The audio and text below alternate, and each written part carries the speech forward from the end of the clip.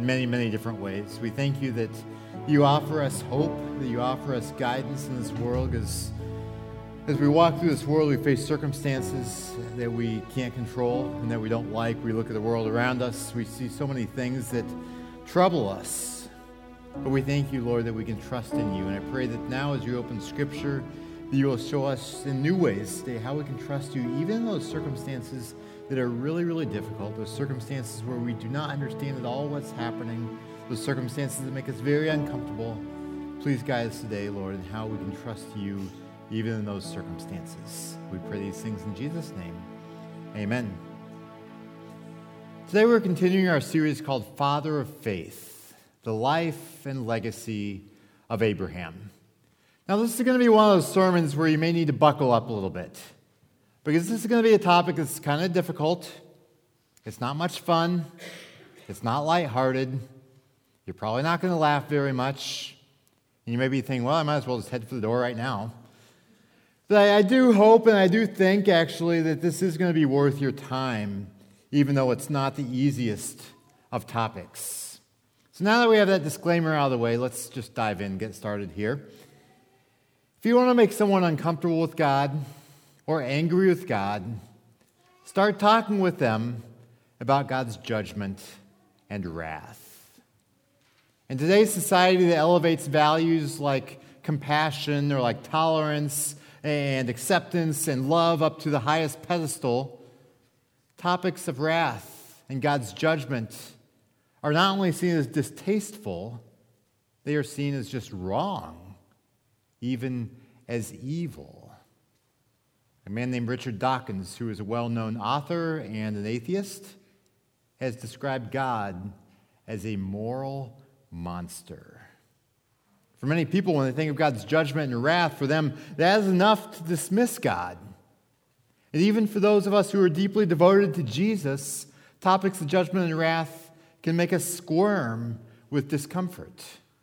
Yet that is the topic that we're talking about today. We're looking at a classic passage today in terms of displaying God's judgment and wrath.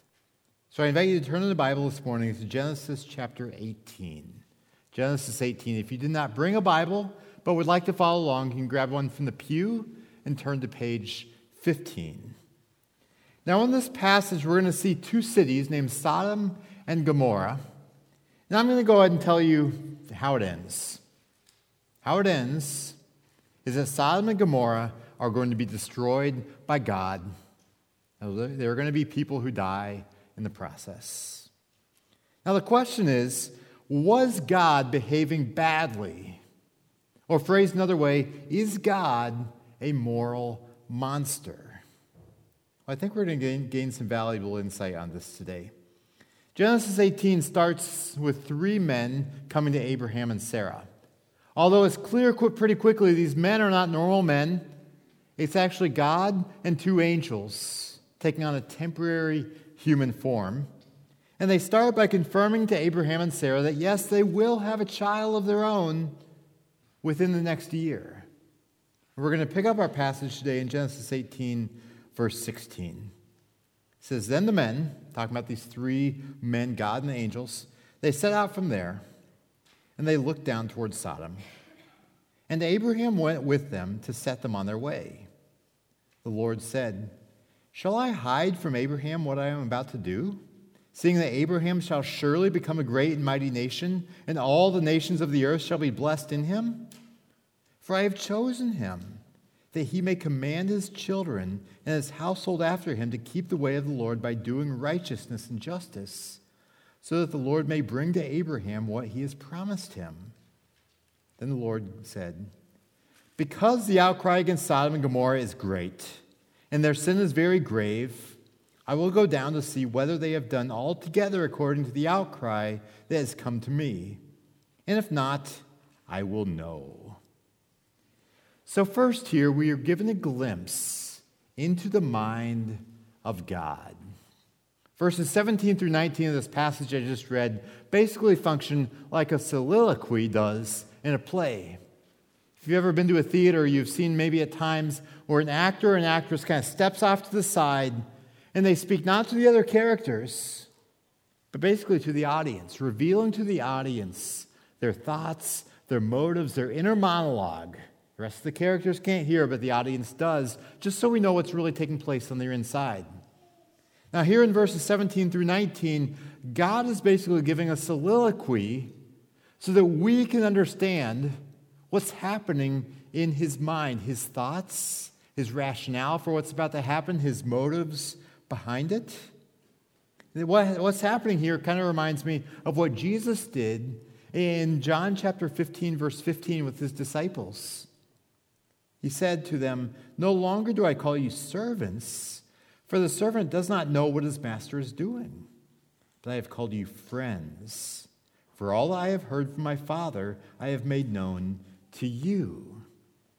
So Jesus describes his disciples as his friends, and within the context of that friendship, he's sharing his thoughts, his reasons, his motives with them in a way that he does not share with others. Now here's a trivia question, a Bible trivia question. In the Old Testament, who is the only person whom God describes as his friend? He has many people in the Old Testament he's close to, but there's only one person who he actually describes as his friend. Do you know who it is? It's Abraham. You could probably guess from the context of the series. But in Isaiah 41, verse 8, God refers to Abraham, my friend. So like Jesus with his disciples, God shared intimate details with Abraham about his thoughts, his reasons, his motives for what he's doing that the rest of the world is not privy to. And the reason he's doing this is that he wanted Abraham to trust his heart and understand his ways. You know, sometimes in life, leaders make decisions that people around them don't understand, or they're just decisions that are unpopular.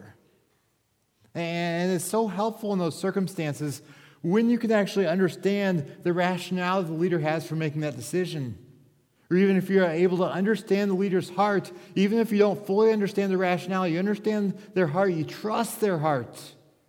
You trust that they have the best in mind for that circumstance. And that's what God wanted for Abraham. He wanted Abraham to trust his heart and his motives. And one of the beautiful things about this account being recorded in the Bible is that it helps us also to understand God's motives and to trust God's heart. So looking back to verses 20 and 21, it says, "The Lord said to Abraham, because the outcry against Sodom and Gomorrah is great, and their sin is very grave, I will go down to see whether they have done altogether according to the outcry that has come to me." So we see the outcry against Sodom and Gomorrah was great, and their sin is described as being very grave. Now, an outcry is a call for help in a time of distress. It's a cry for help. This word outcry that occurs in Genesis 18 is the same word that occurs in Exodus 2, verse 23, when it says, "The people of Israel groaned because of their slavery and cried out." They cried out for help. There's similar crying out around Sodom and Gomorrah. There were people experiencing pain and distress. They are crying out because of that pain, crying out for help. And it shows that sin and evil always have victims. But God heard those outcries, and in this passage, he is responding. Now, let me give you some background on these two cities. Sodom and Gomorrah were both very prosperous cities. They were actually the economic center of that region. But as we already saw, those cities were described by God as having grave sin that was very grave.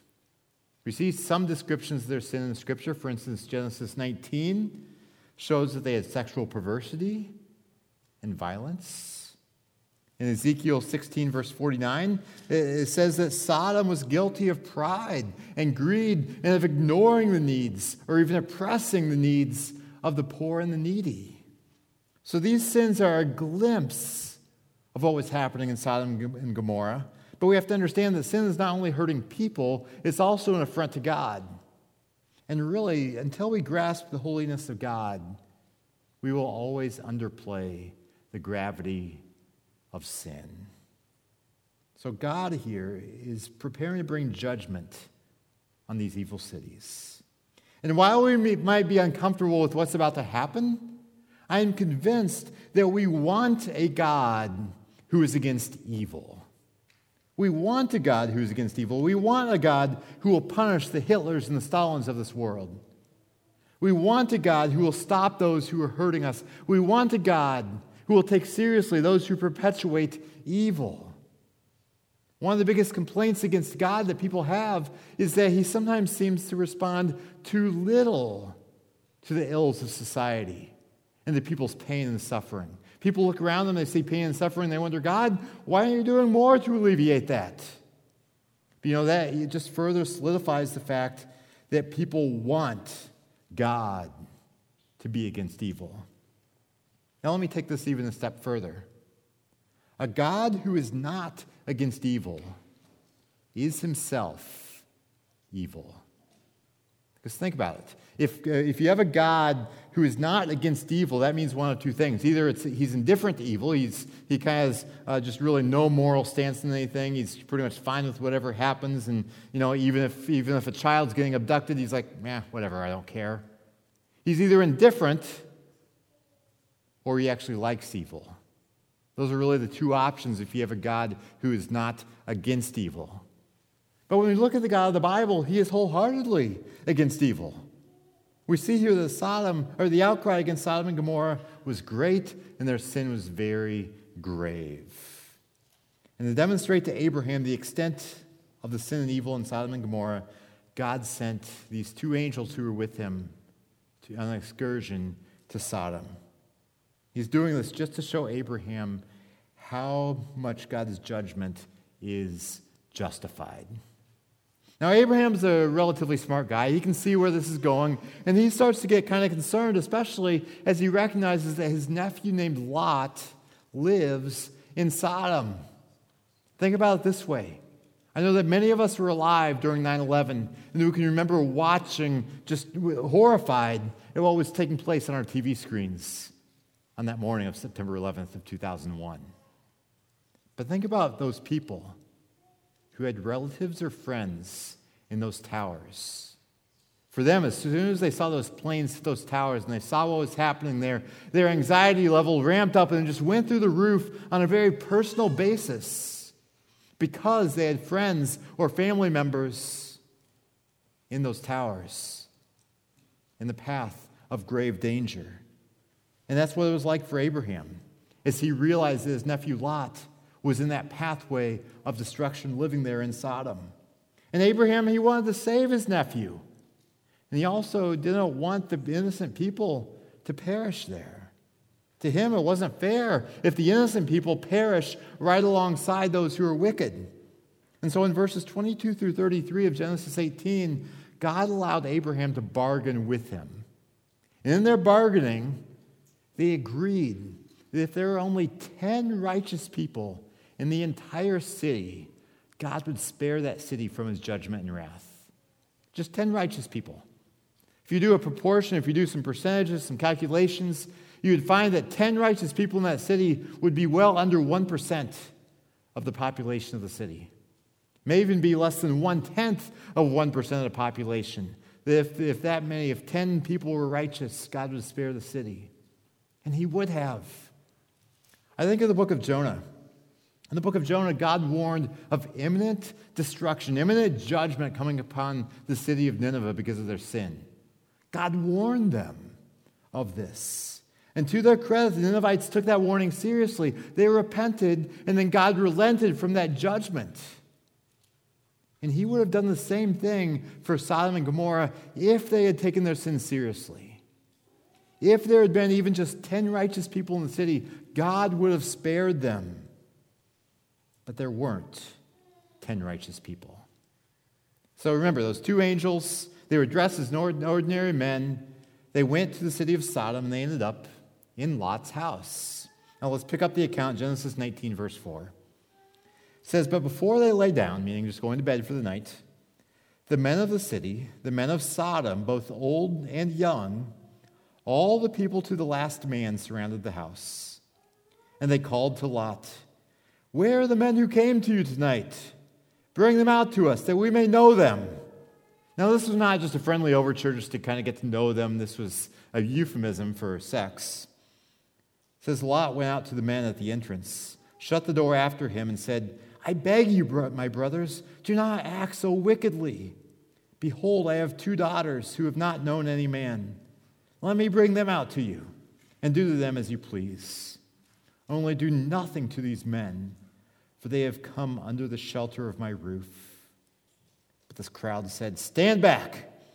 And they said, "This fellow came here to sojourn, and he has become the judge? Now we will deal worse with you than with them." Then the crowd pressed hard against the man Lot and drew near to break the door down.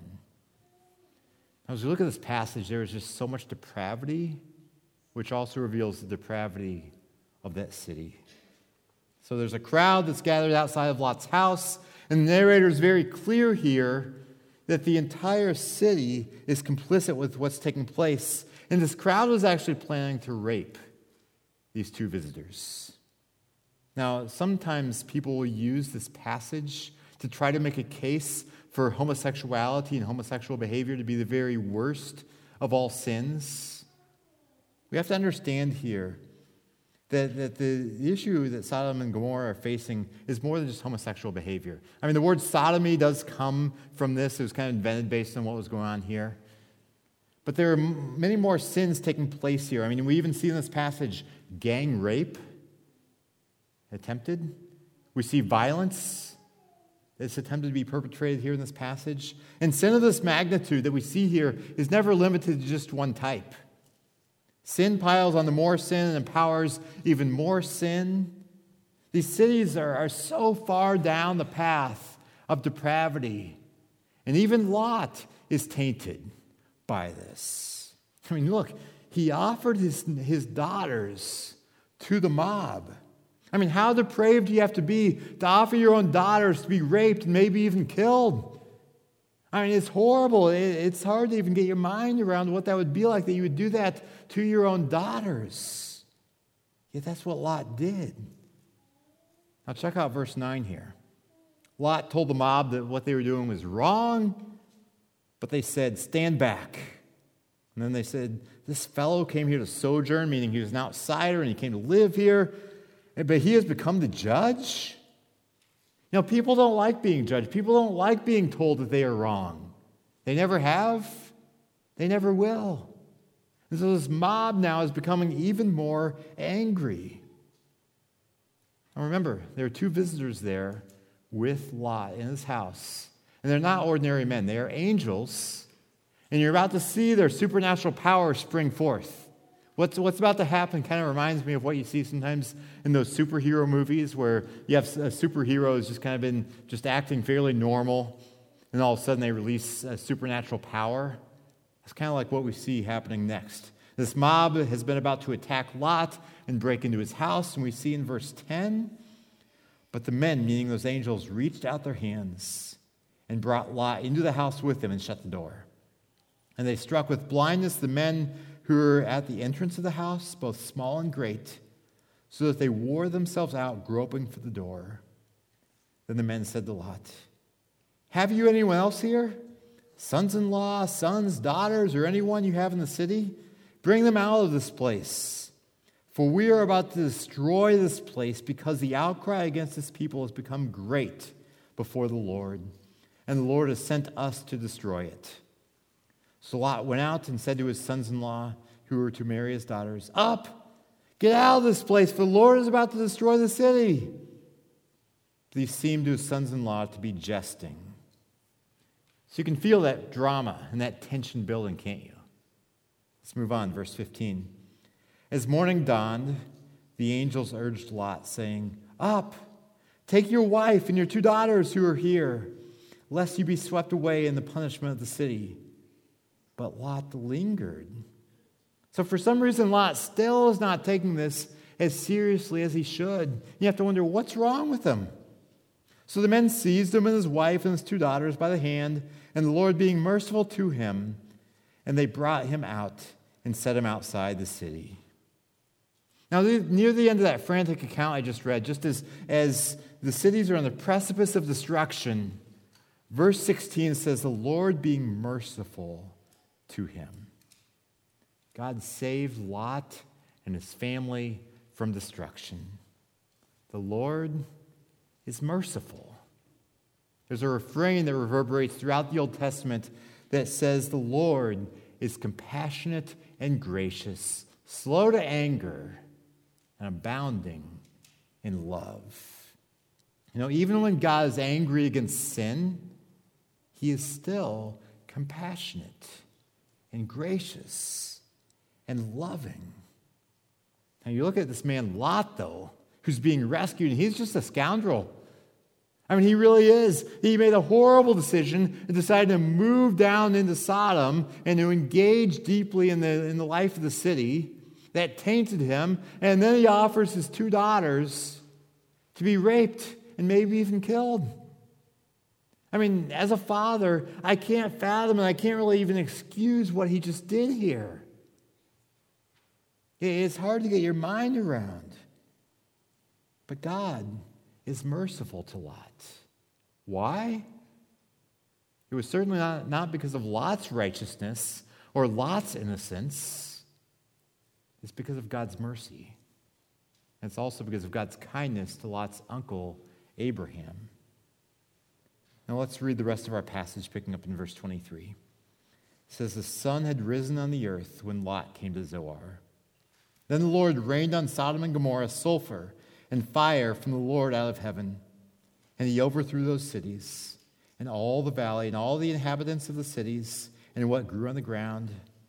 But Lot's wife behind him looked back, and she became a pillar of salt. And Abraham went early in the morning to the place where he had stood before the Lord. And he looked down toward Sodom and Gomorrah, and toward all the land of the valley. And he looked, and behold, the smoke of the land went up like the smoke of a furnace. So it was that when the Lord destroyed the cities of the valley, God remembered Abraham and sent Lot out of the midst of the overthrow when he overthrew the cities in which Lot had lived. So that brings us to the end of the passage, but I want to just make a few points as we reflect on these topics that we've seen today. One is that no one is innocent before God. No one is innocent. Abraham was worried about innocent people who may be swept up in what was happening in that city. But the irony is that there were no innocent people in those cities. And really, there are no innocent people among the human race anywhere. In the book of Romans, the Apostle Paul makes a strong case for the fact the entire human race is guilty before God. Romans 3, Paul says, there is no one righteous, not even one. There is no one who understands. There is no one who seeks God. All have turned away. There is no one who does good, not even one. So what this means is that not only was Hitler unrighteous, it also means that Mother Teresa was unrighteous. God does not grade righteousness and innocence on a curve. His standard is His holiness, and based on that standard, we all fall far short. No one is innocent before God. Now, if someone does turn toward God, it's because of God's grace and God's power at work in them.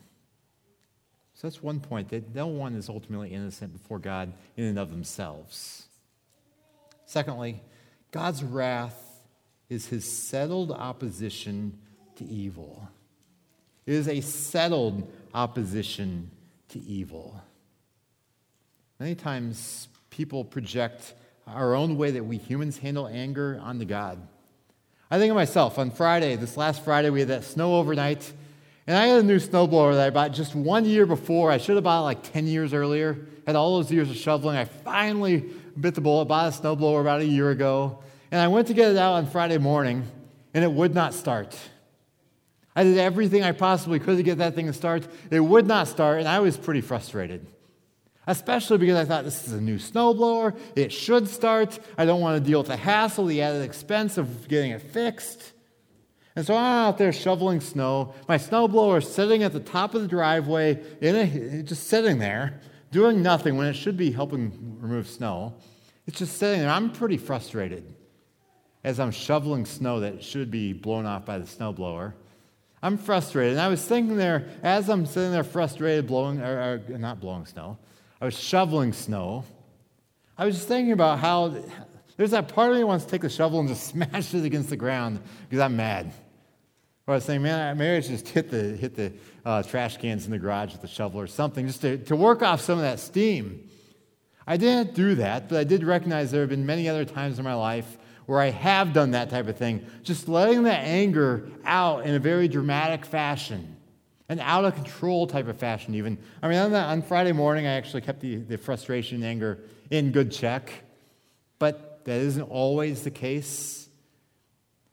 And that points to the fact that there are so many times in life where we do get upset with something and just we lose control.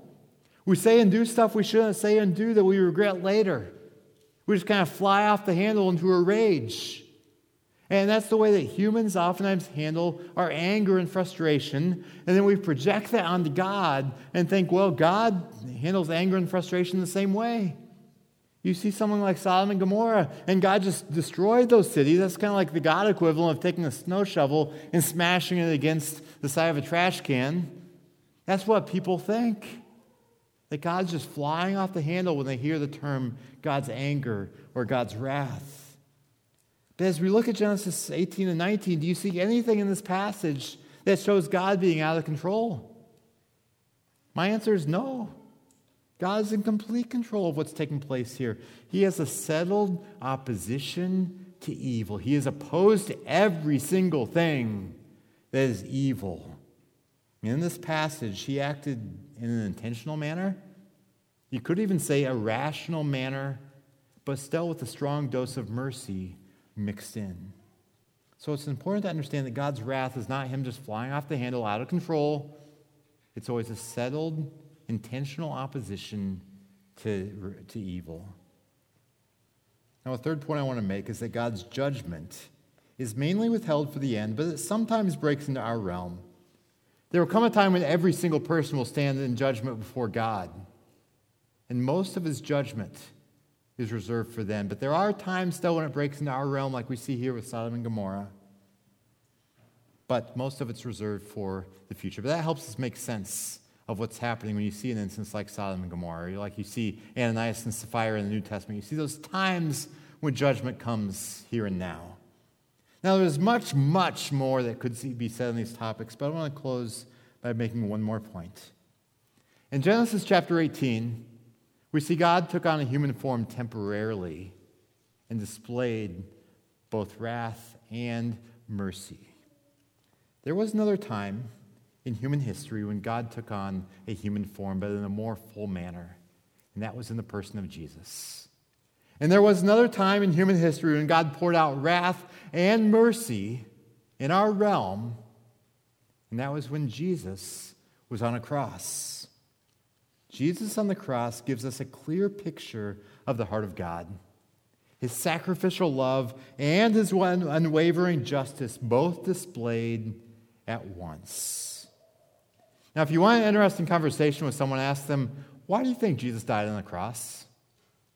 Why do you think Jesus died on a cross? If you ask that question, the most common answer you'll probably receive is, well, he died on a cross to show he loves us. And that is true, but if that's where people stop, that is an incomplete answer. Because dying on a cross in and of itself does not necessarily demonstrate love. Let me explain why using an analogy of sorts that I learned from Pastor Tim Keller. Imagine that you and a friend are standing next to a big bonfire, and your friend turns to you and says, you know what, I like you a lot, I love you, let me just show you how much I love you. And then your friend takes a flying leap into the bonfire and dies. Is that an expression of love? I mean, in that instant, are you thinking, wow, look how much they love me? No. You're going to be thinking, one, you're going to be devastated, but two, you're just going to be thinking, they're out of their mind, what's wrong with them? That makes no sense at all. That's not an expression of love. But imagine a different scenario. Your house is on fire. It's a really bad fire. You get out. Your friend happens to be there as well, but you realize that your young child is still in the house in grave danger. And without saying a word, your friend rushes into the house, grabs the child, runs back out to safety. The child is saved by your friend, but the friend ends up dying as a result of saving your child. In that moment, you'd probably be thinking, wow, how much my friend loved me, loved our family.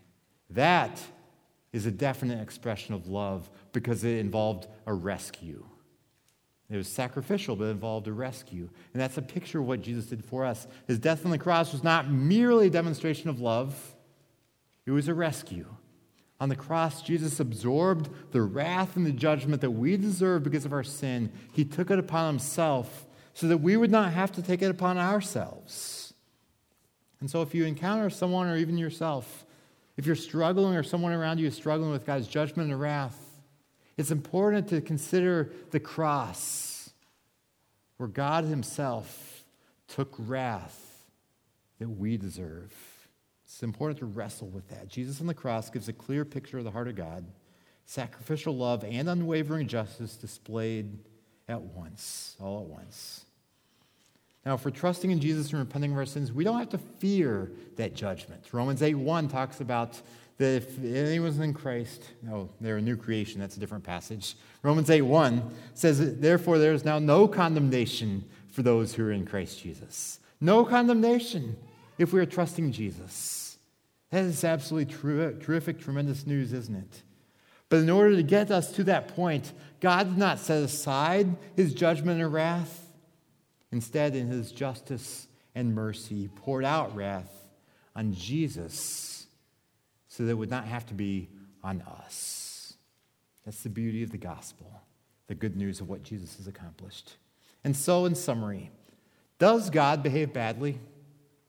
Does God behave badly, even in this passage with Sodom and Gomorrah? And my answer is no, he doesn't. Now, a skeptic would probably say, well, this is already a foregone conclusion. Of course you're going to say God doesn't behave badly. You're a pastor. You're a Christian. Of course you're going to defend God. But I would also say that as we've seen today from this passage, there's a very strong case that can be made directly from the passage that God is truly good. Yes, he does take sin and evil very, very seriously. And we do have to recognize that as long as we still have a sinful nature inside of us, and as long as we live in a world that's tainted by sin, that's influencing us, there are going to be times where we still don't fully understand what God's doing and why he's doing it. There are still going to be times where we're uncomfortable with the things that God is doing. But we can trust his heart. We can trust his motives. And we've seen enough today to know that God is not capricious, that God is not out of control, that God never judges people unjustly. We can understand and trust that no one at the final judgment will be able to say, God, this isn't fair. I don't deserve this. Because it'll be clear in that time, whoever does face God's judgment fully deserves it. And there will be people there, though, who have trusted Jesus, who will say, God, you are so merciful. I don't deserve to be let off the hook. I don't deserve your mercy. But thank you. Thank you. Let's pray. Our Father, we recognize that these are weighty topics. They are challenging passages of Scripture when we come to them, and they are things that make us uncomfortable.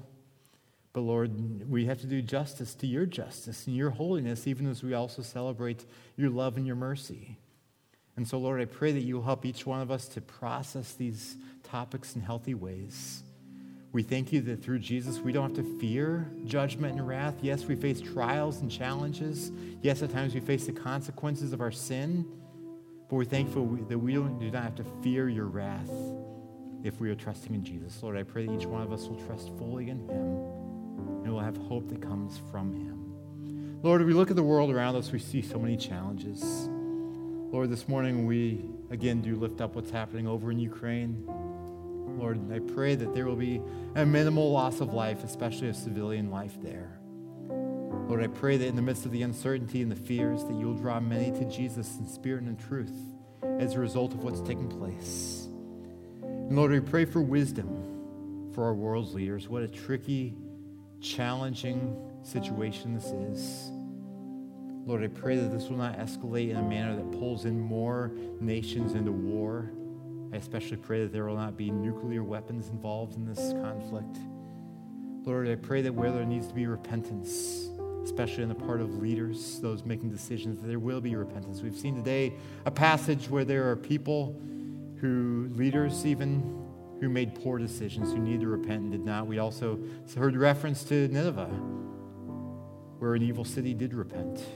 And Lord, I pray that for those who need to repent, that you will bring conviction and repentance in those circumstances. So this drama, this war that's taking place will be over soon and in a way that leads to the flourishing and vitality and ultimately leads people to you.